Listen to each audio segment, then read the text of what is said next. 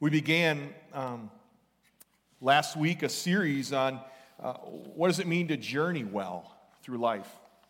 What does that look like? What does it look like when trials come and upheavals in our life come? And what does it look like to journey well through that and to journey honestly through that? What does that look like? The reality is, Jesus said in this world you will have trouble. We're going to have troubles. We're going to face trials. We're going to face all kinds of stuff along the way. Some we have, some we haven't yet. And we want to journey to the point that there's just this deep joy and peace that no matter what the circumstances, we're just able to continue to walk through it honestly, but with that joy and that peace that God gives. And that we don't cast it aside, but we're able to journey well in that way. And so we're going to continue that this morning. I want to read Psalm 13, which is the text we'll be looking at, and then we'll ask God to teach us in prayer. The psalmist writes, it's a psalm of David, Psalm 13, "How long, Lord, will you forget me forever? How long will you hide your face from me? How long must I wrestle with my thoughts and day after day have sorrow in my heart? How long will my enemy triumph over me? Look on me and answer, Lord my God. Give light to my eyes, or I will sleep in death. And my enemy will say, I have overcome him, and my foes will rejoice when I fall. But I trust in your unfailing love. My heart rejoices in your salvation. I will sing the Lord's praise, for he has been good to me." Let's pray.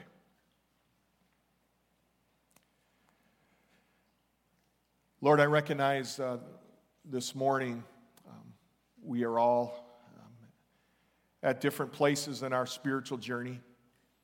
Some here have walked with you for many, many years. Others here have maybe just made a decision recently for you or are here just not sure why they're here. But they have questions and there's something within them that brought them here. And so, Lord, I don't know where each person is. I'm so, so grateful that you do.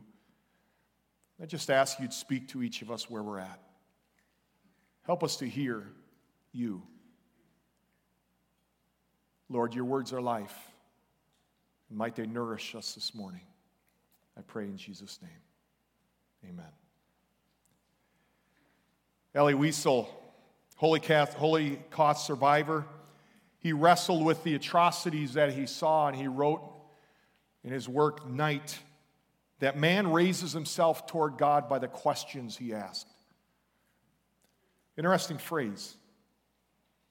In other words, I think what he's trying to say is men search for God, men begin to contemplate the things of God as they begin to ask questions about life, what goes on around them.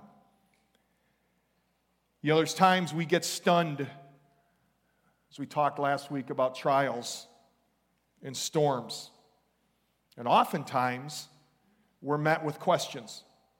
Questions at first, I think the ones that initially come up really reflect sometimes that sense of hurt, that sense of being overwhelmed. Others, as we begin to try to walk through them, begin to expose the grief and the sadness we may feel and that loss. Some of the questions kind of begin to surface and we begin to understand the confusion and disorientation within us. Questions. I've noticed growing up that I was raised in a liturgical setting where it seemed that there were the same prayers that were repeated often. And it didn't seem, as I look back, that there were room in prayers for questions. Matter of fact, a lot, I'm grateful that here at Elam we don't shy away from them, but it seems that in a lot of contemporary songs there just isn't room for questions. There isn't room for wrestling. That's unfortunate. Because I'm grateful the book of Psalms, there is room. I'm grateful that you, as God's people, seem to do a really good job of allowing people to come and wrestle. And to come and not have it together. I think that's a good thing. I think we need churches who can meet people not with indifference, but with understanding that that's part of the journey. Now, your journey's yours and mine's mine. I can only share out of mine. And so I do that in this series specifically. I don't want to be a shallow person. I try hard to not be that. It can be easy, though, can it, to be gloss over stuff.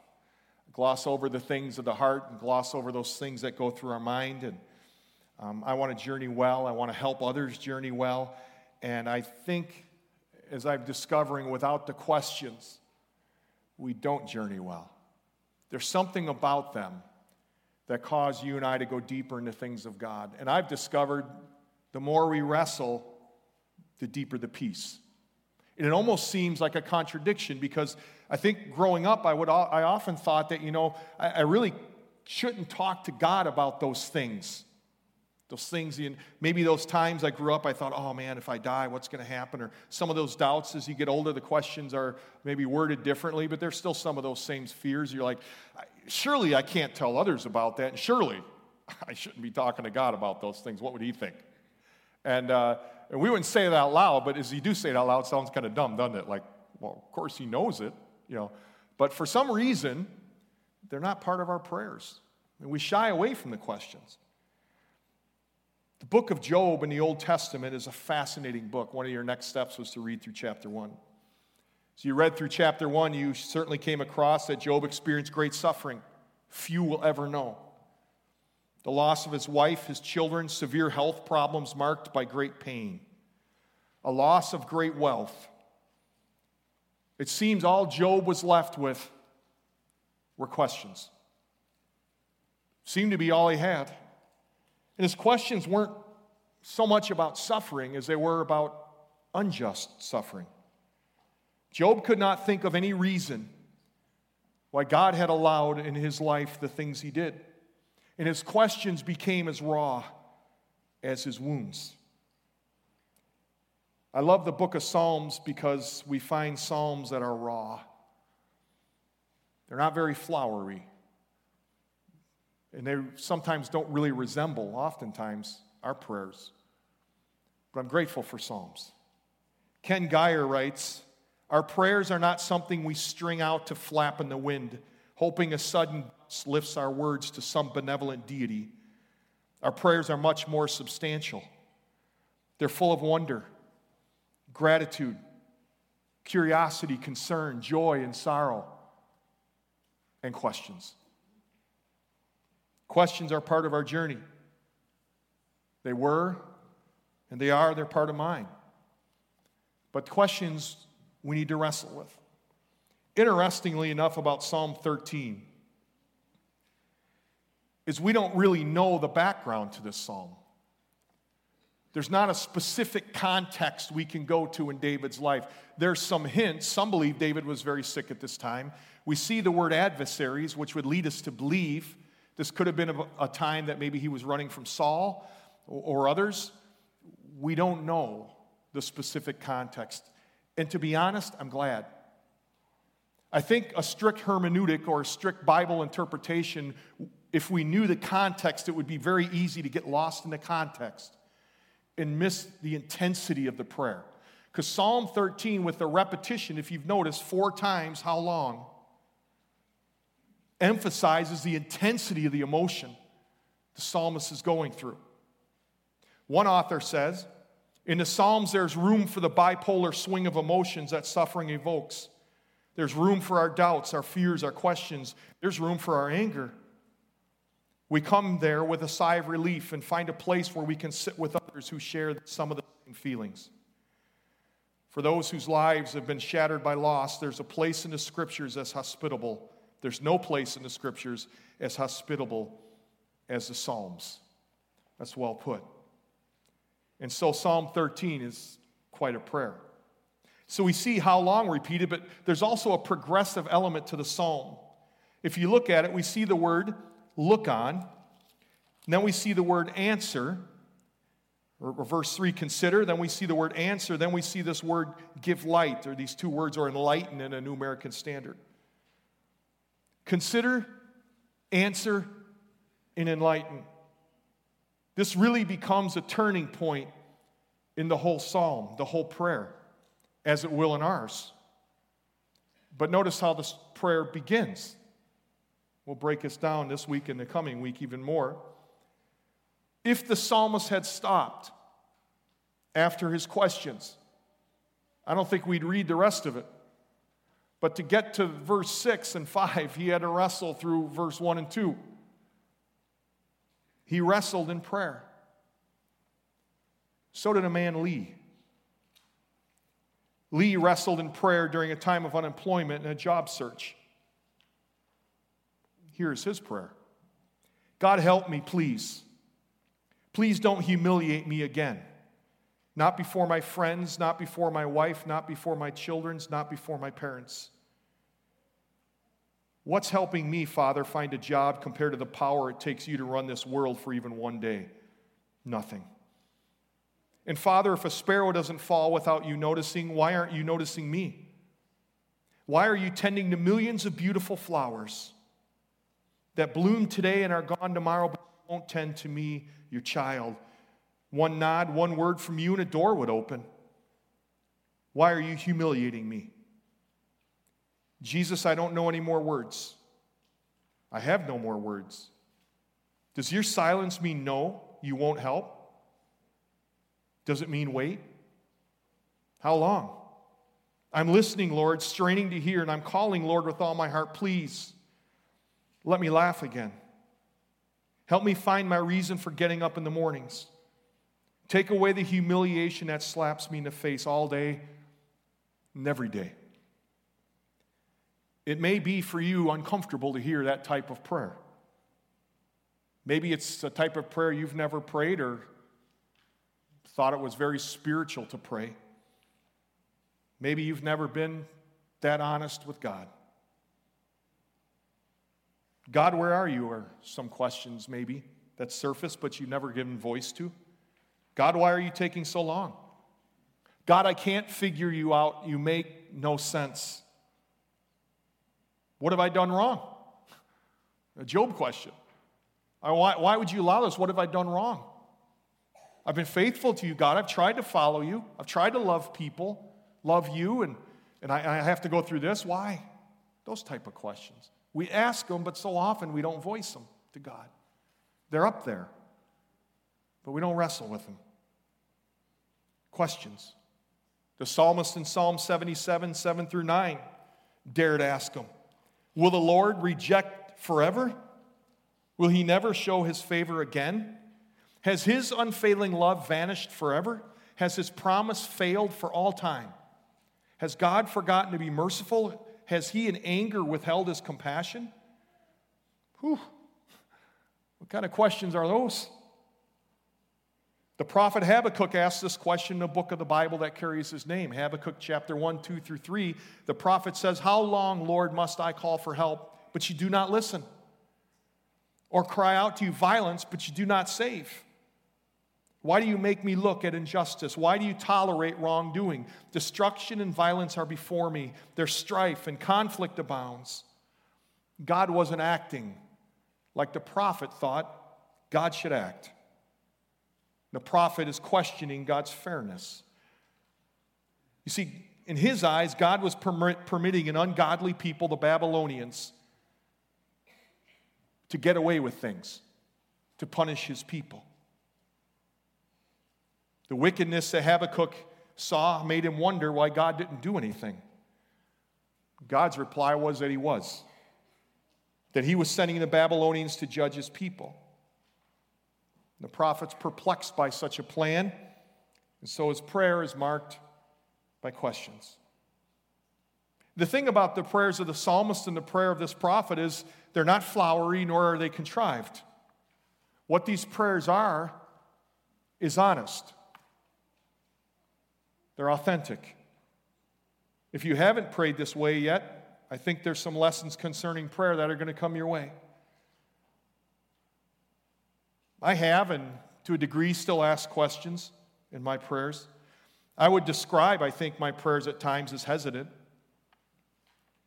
Hesitant maybe because all the uncertainties around what goes on in my life. And when facing leukemia and the 3 cancer surgeries, many times questions have surfaced, and they've been mostly how long questions.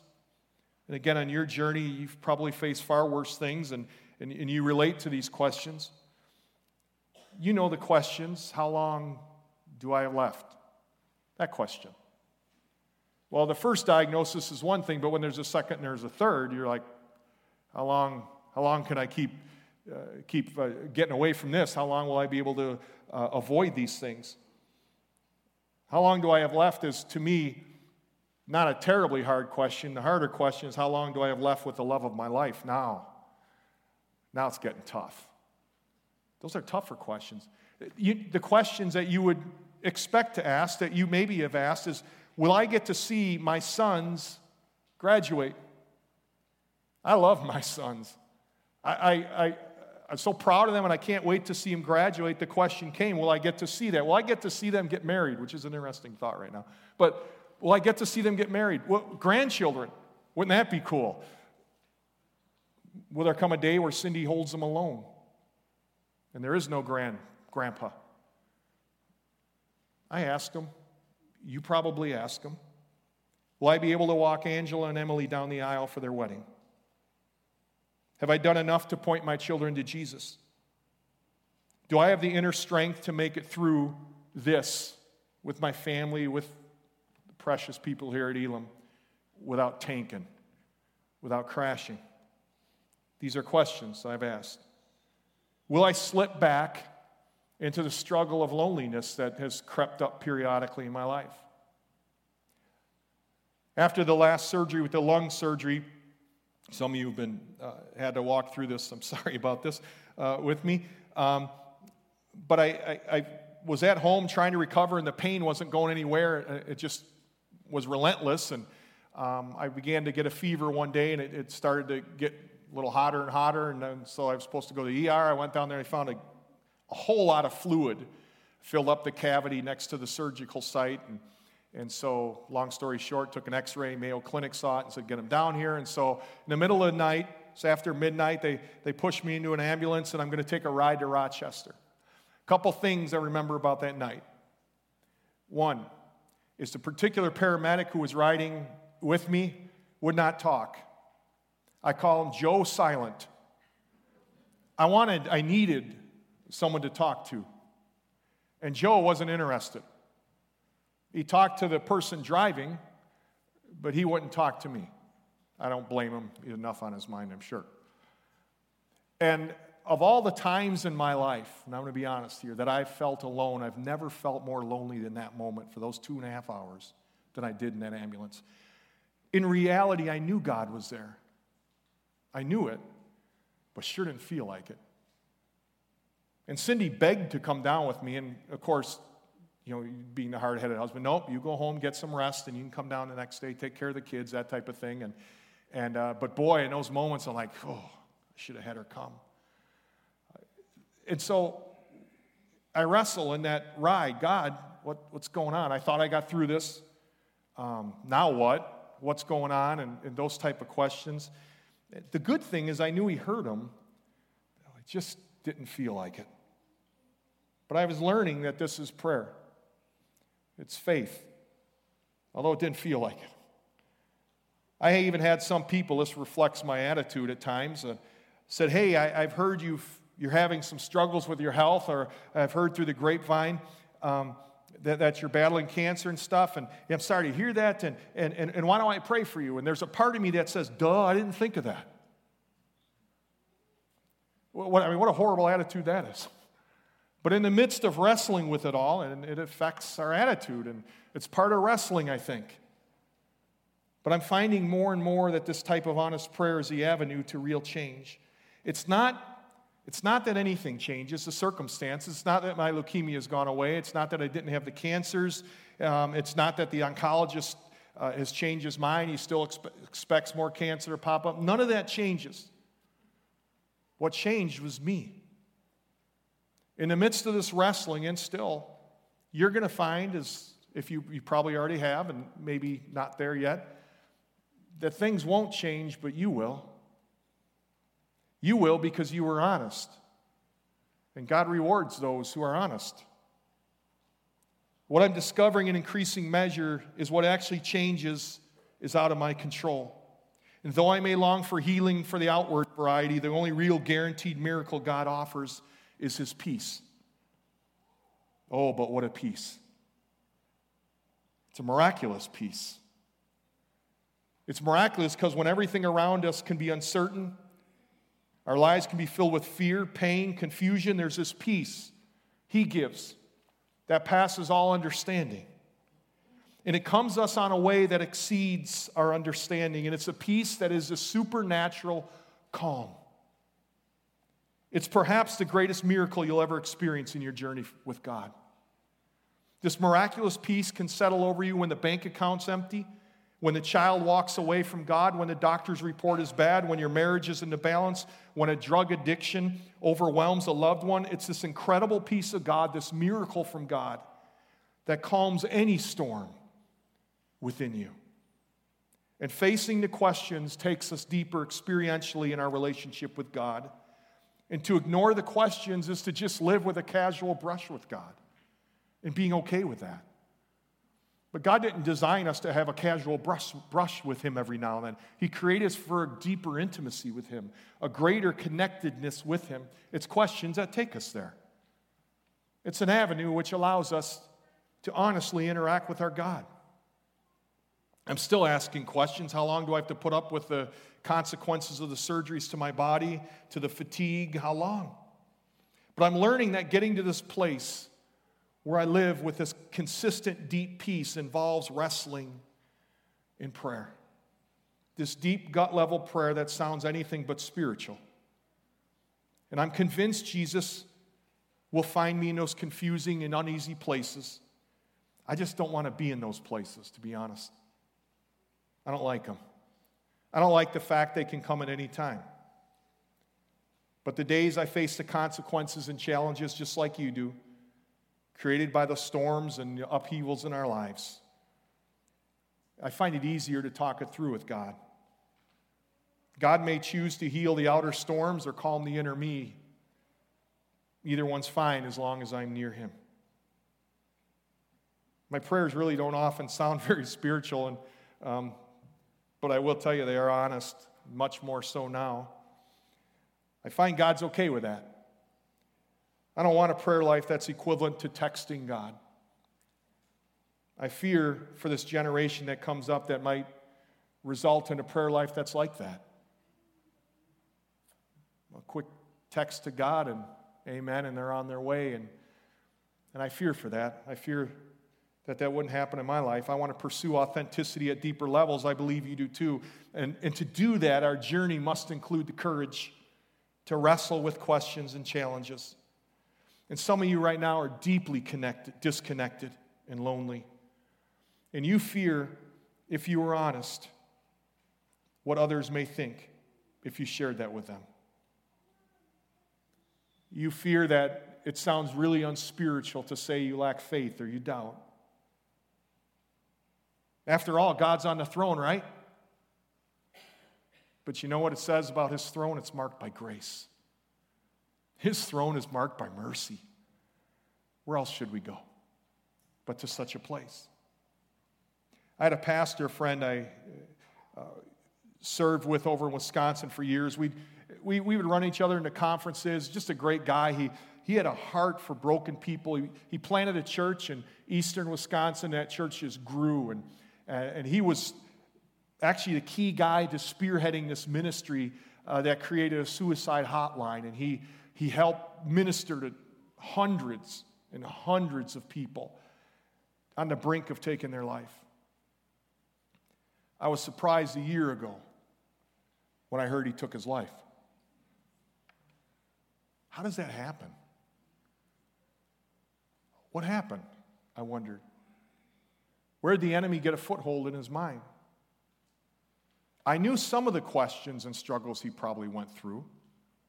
I'm sure he thought for a moment, I'm the pastor, I'm supposed to have it together. Certainly I really can't share this with people. I'm just going to have to put my head down and get through it, I'm sure.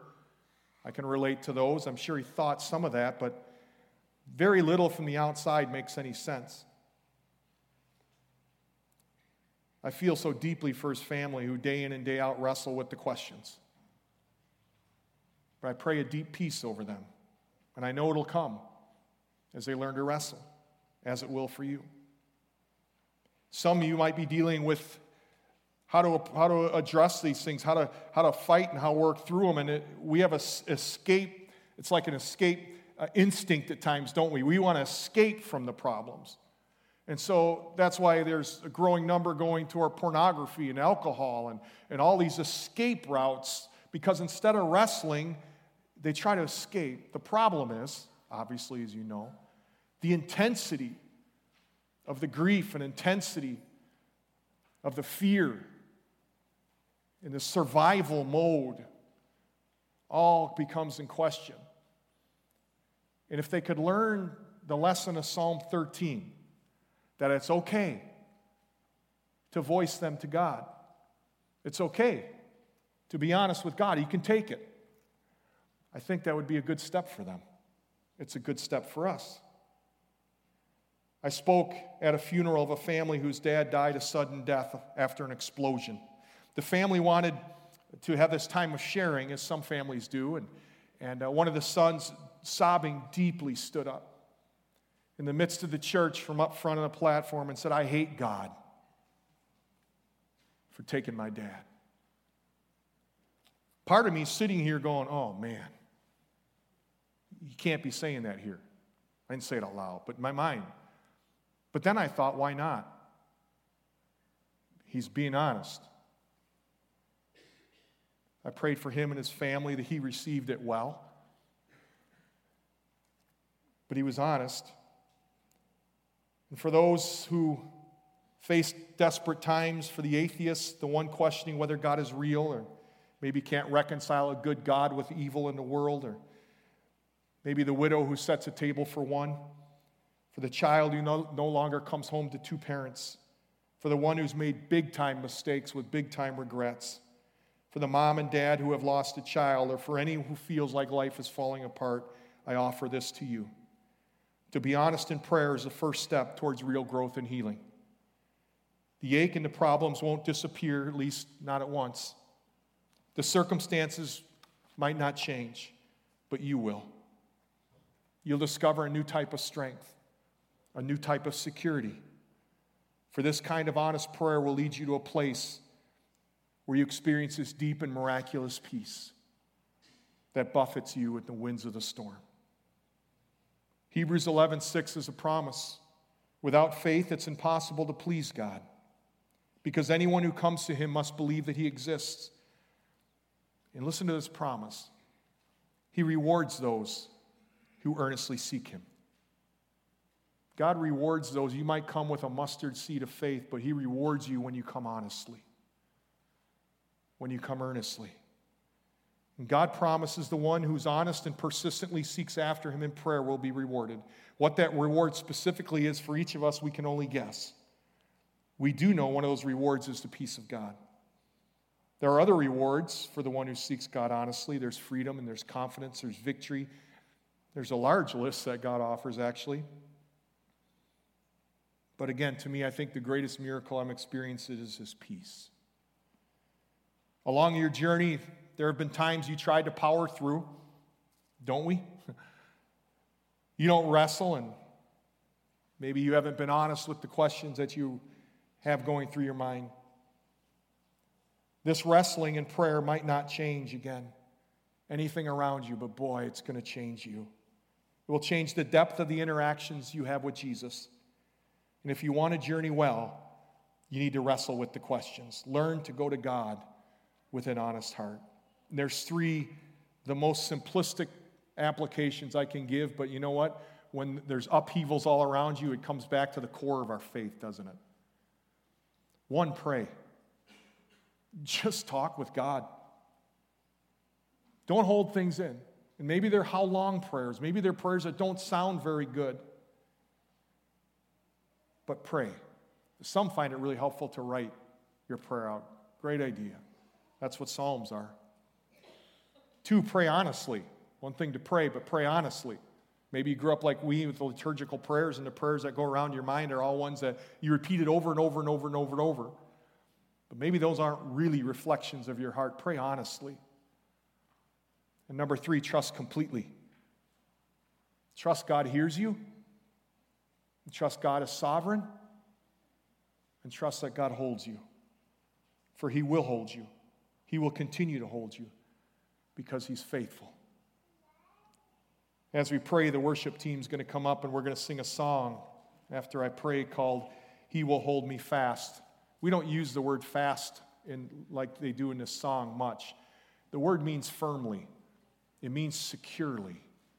God will hold you and I firmly and securely, especially as we wrestle with the questions. Let's pray.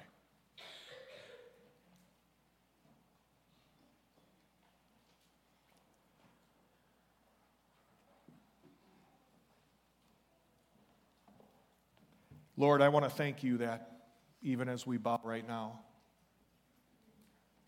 your ear is attentive to us. Your heart receives us.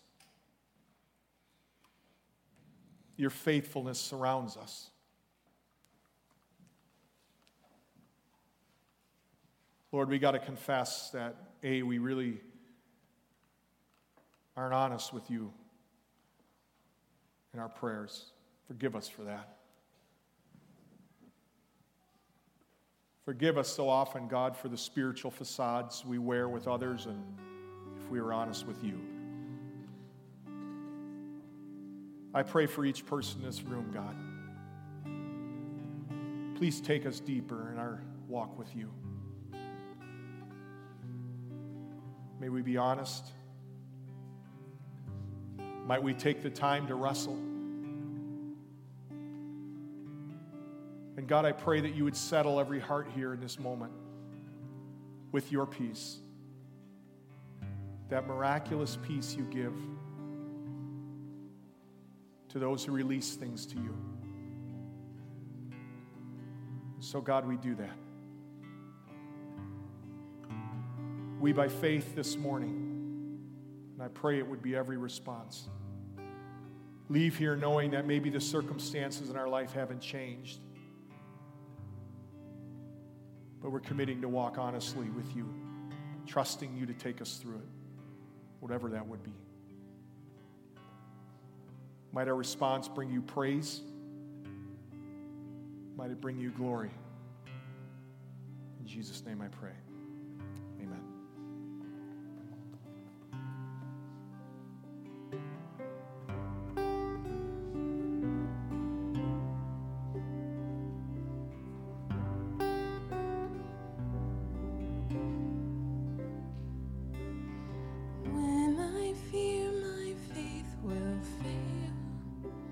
Christ will hold me fast.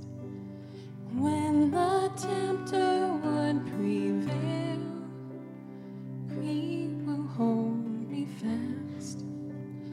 I could never keep my hold through life's fearful path, for my love is often cold. He must hold fast. He will hold me fast. He will hold me fast. For my Savior loves me so. He will hold me fast.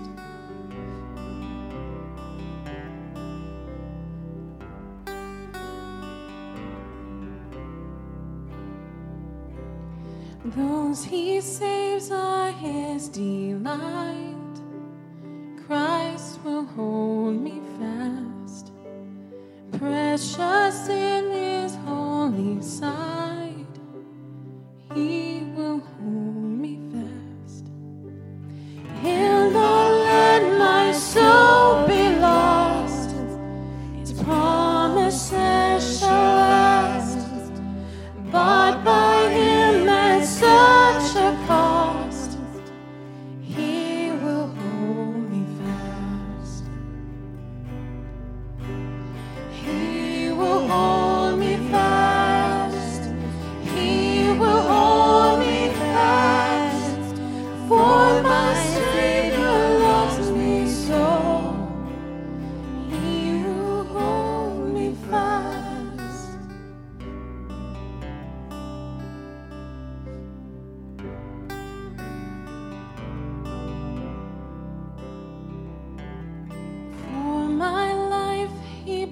bled and died, Christ will hold me fast. Justice has been satisfied, He will hold me fast. Raised with Him to endless life, He will hold me fast till our faith is turned to sight. When He comes at last, He will hold me fast.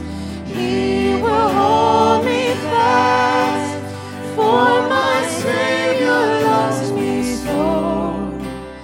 He will hold me fast. He will hold me fast. He will hold me fast, for my Savior loves me so. He will hold me fast.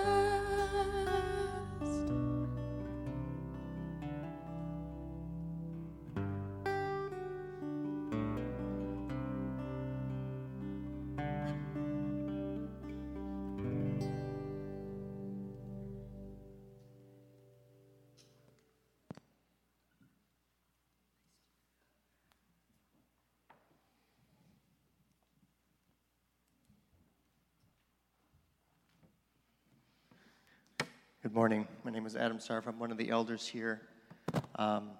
This is our time of family prayer. And as we get started, I want to thank Pastor Matt so much for sharing his heart. Thank you so much for sharing from that passage. As I was thinking about that, I was so happy that you noted the emotion that was likely behind David. A lot of the times when you read it on a Sunday morning, it's just kind of very straightforward and stoic, like us Scandinavians like to do. But to think about the emotion that was going on with David as he was saying that really helps bring out that passage. So thank you so much for that. I want to note really quick, if you look in your bulletins, we have a flyer for the agenda for our special congregational meeting coming up next week. We're really excited about this meeting. It's going to be right after our service here in the worship center.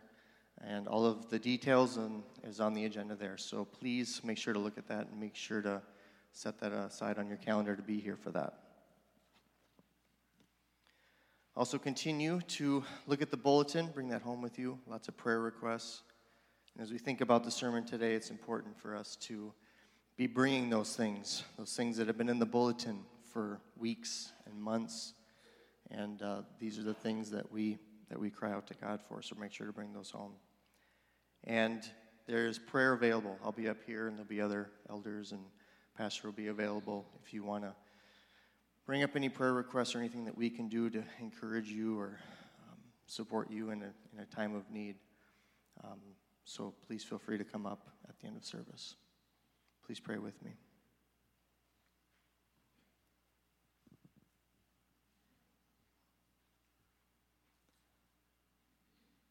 Our Heavenly Father, we are blessed to have a God so patient, so understanding, so quick to love, so quick to compassion. And each of us here has a journey, has a story. We've had times where we have been on the tops of the mountains praising you and thanking you for that. And we have all been into the depths, into the valleys. And as we think about the sermon today, Father, we are prompted to call to you, to be vulnerable with you, to be honest with you, just as King David was, just as Jeremiah was, just as Habakkuk was, God. That we can ask you these honest questions that our minds don't understand. I thank you that for you there's not questions or things that we can't say to you. That you want to hear it all. That questions are good And I pray, as David did, that you would consider us. Consider our sufferings, our hardships, God. Answer the questions that come up. Help us to understand the best that we can, and enlighten us. Give us your wisdom and what you know is good. We have so many prayer requests, Father, that we lift to you. We thank you for the outreach of Awana that is coming up. We're so thankful for the response that we've had to be a part of that. And our desire, God, is to see this community grow in the knowledge of you, and that we can make an impact from a child's life and see how that will filter through into the family. Thank you for the volunteers. And we thank you for the many who are seeking healing. Continue to lift up Elroy and Russ, Sherry and Janet, Kathy, Jim, Wally, Heidi, and Fred. And Father, I pray especially for Faith. How long, O Lord? How long, O Lord? Give answers, enlighten, and continue to be with their family. I thank you so much for John and Joe Beth. I thank you for their friendship and their service in Japan. We ask that you would continue to help them with learning the language. I know that there's been difficulties at times with that. Give them the knowledge that they need to pick that up fast. I thank you for the growing relationships that you have provided for them, the amount of people coming through their home, and the way that the gospel is being shared in Japan. Continue to give their team unity as they work. And we give you praise for New Life, God. We thank you that in September we're expecting a child from them, and pray that that process would go fast and well.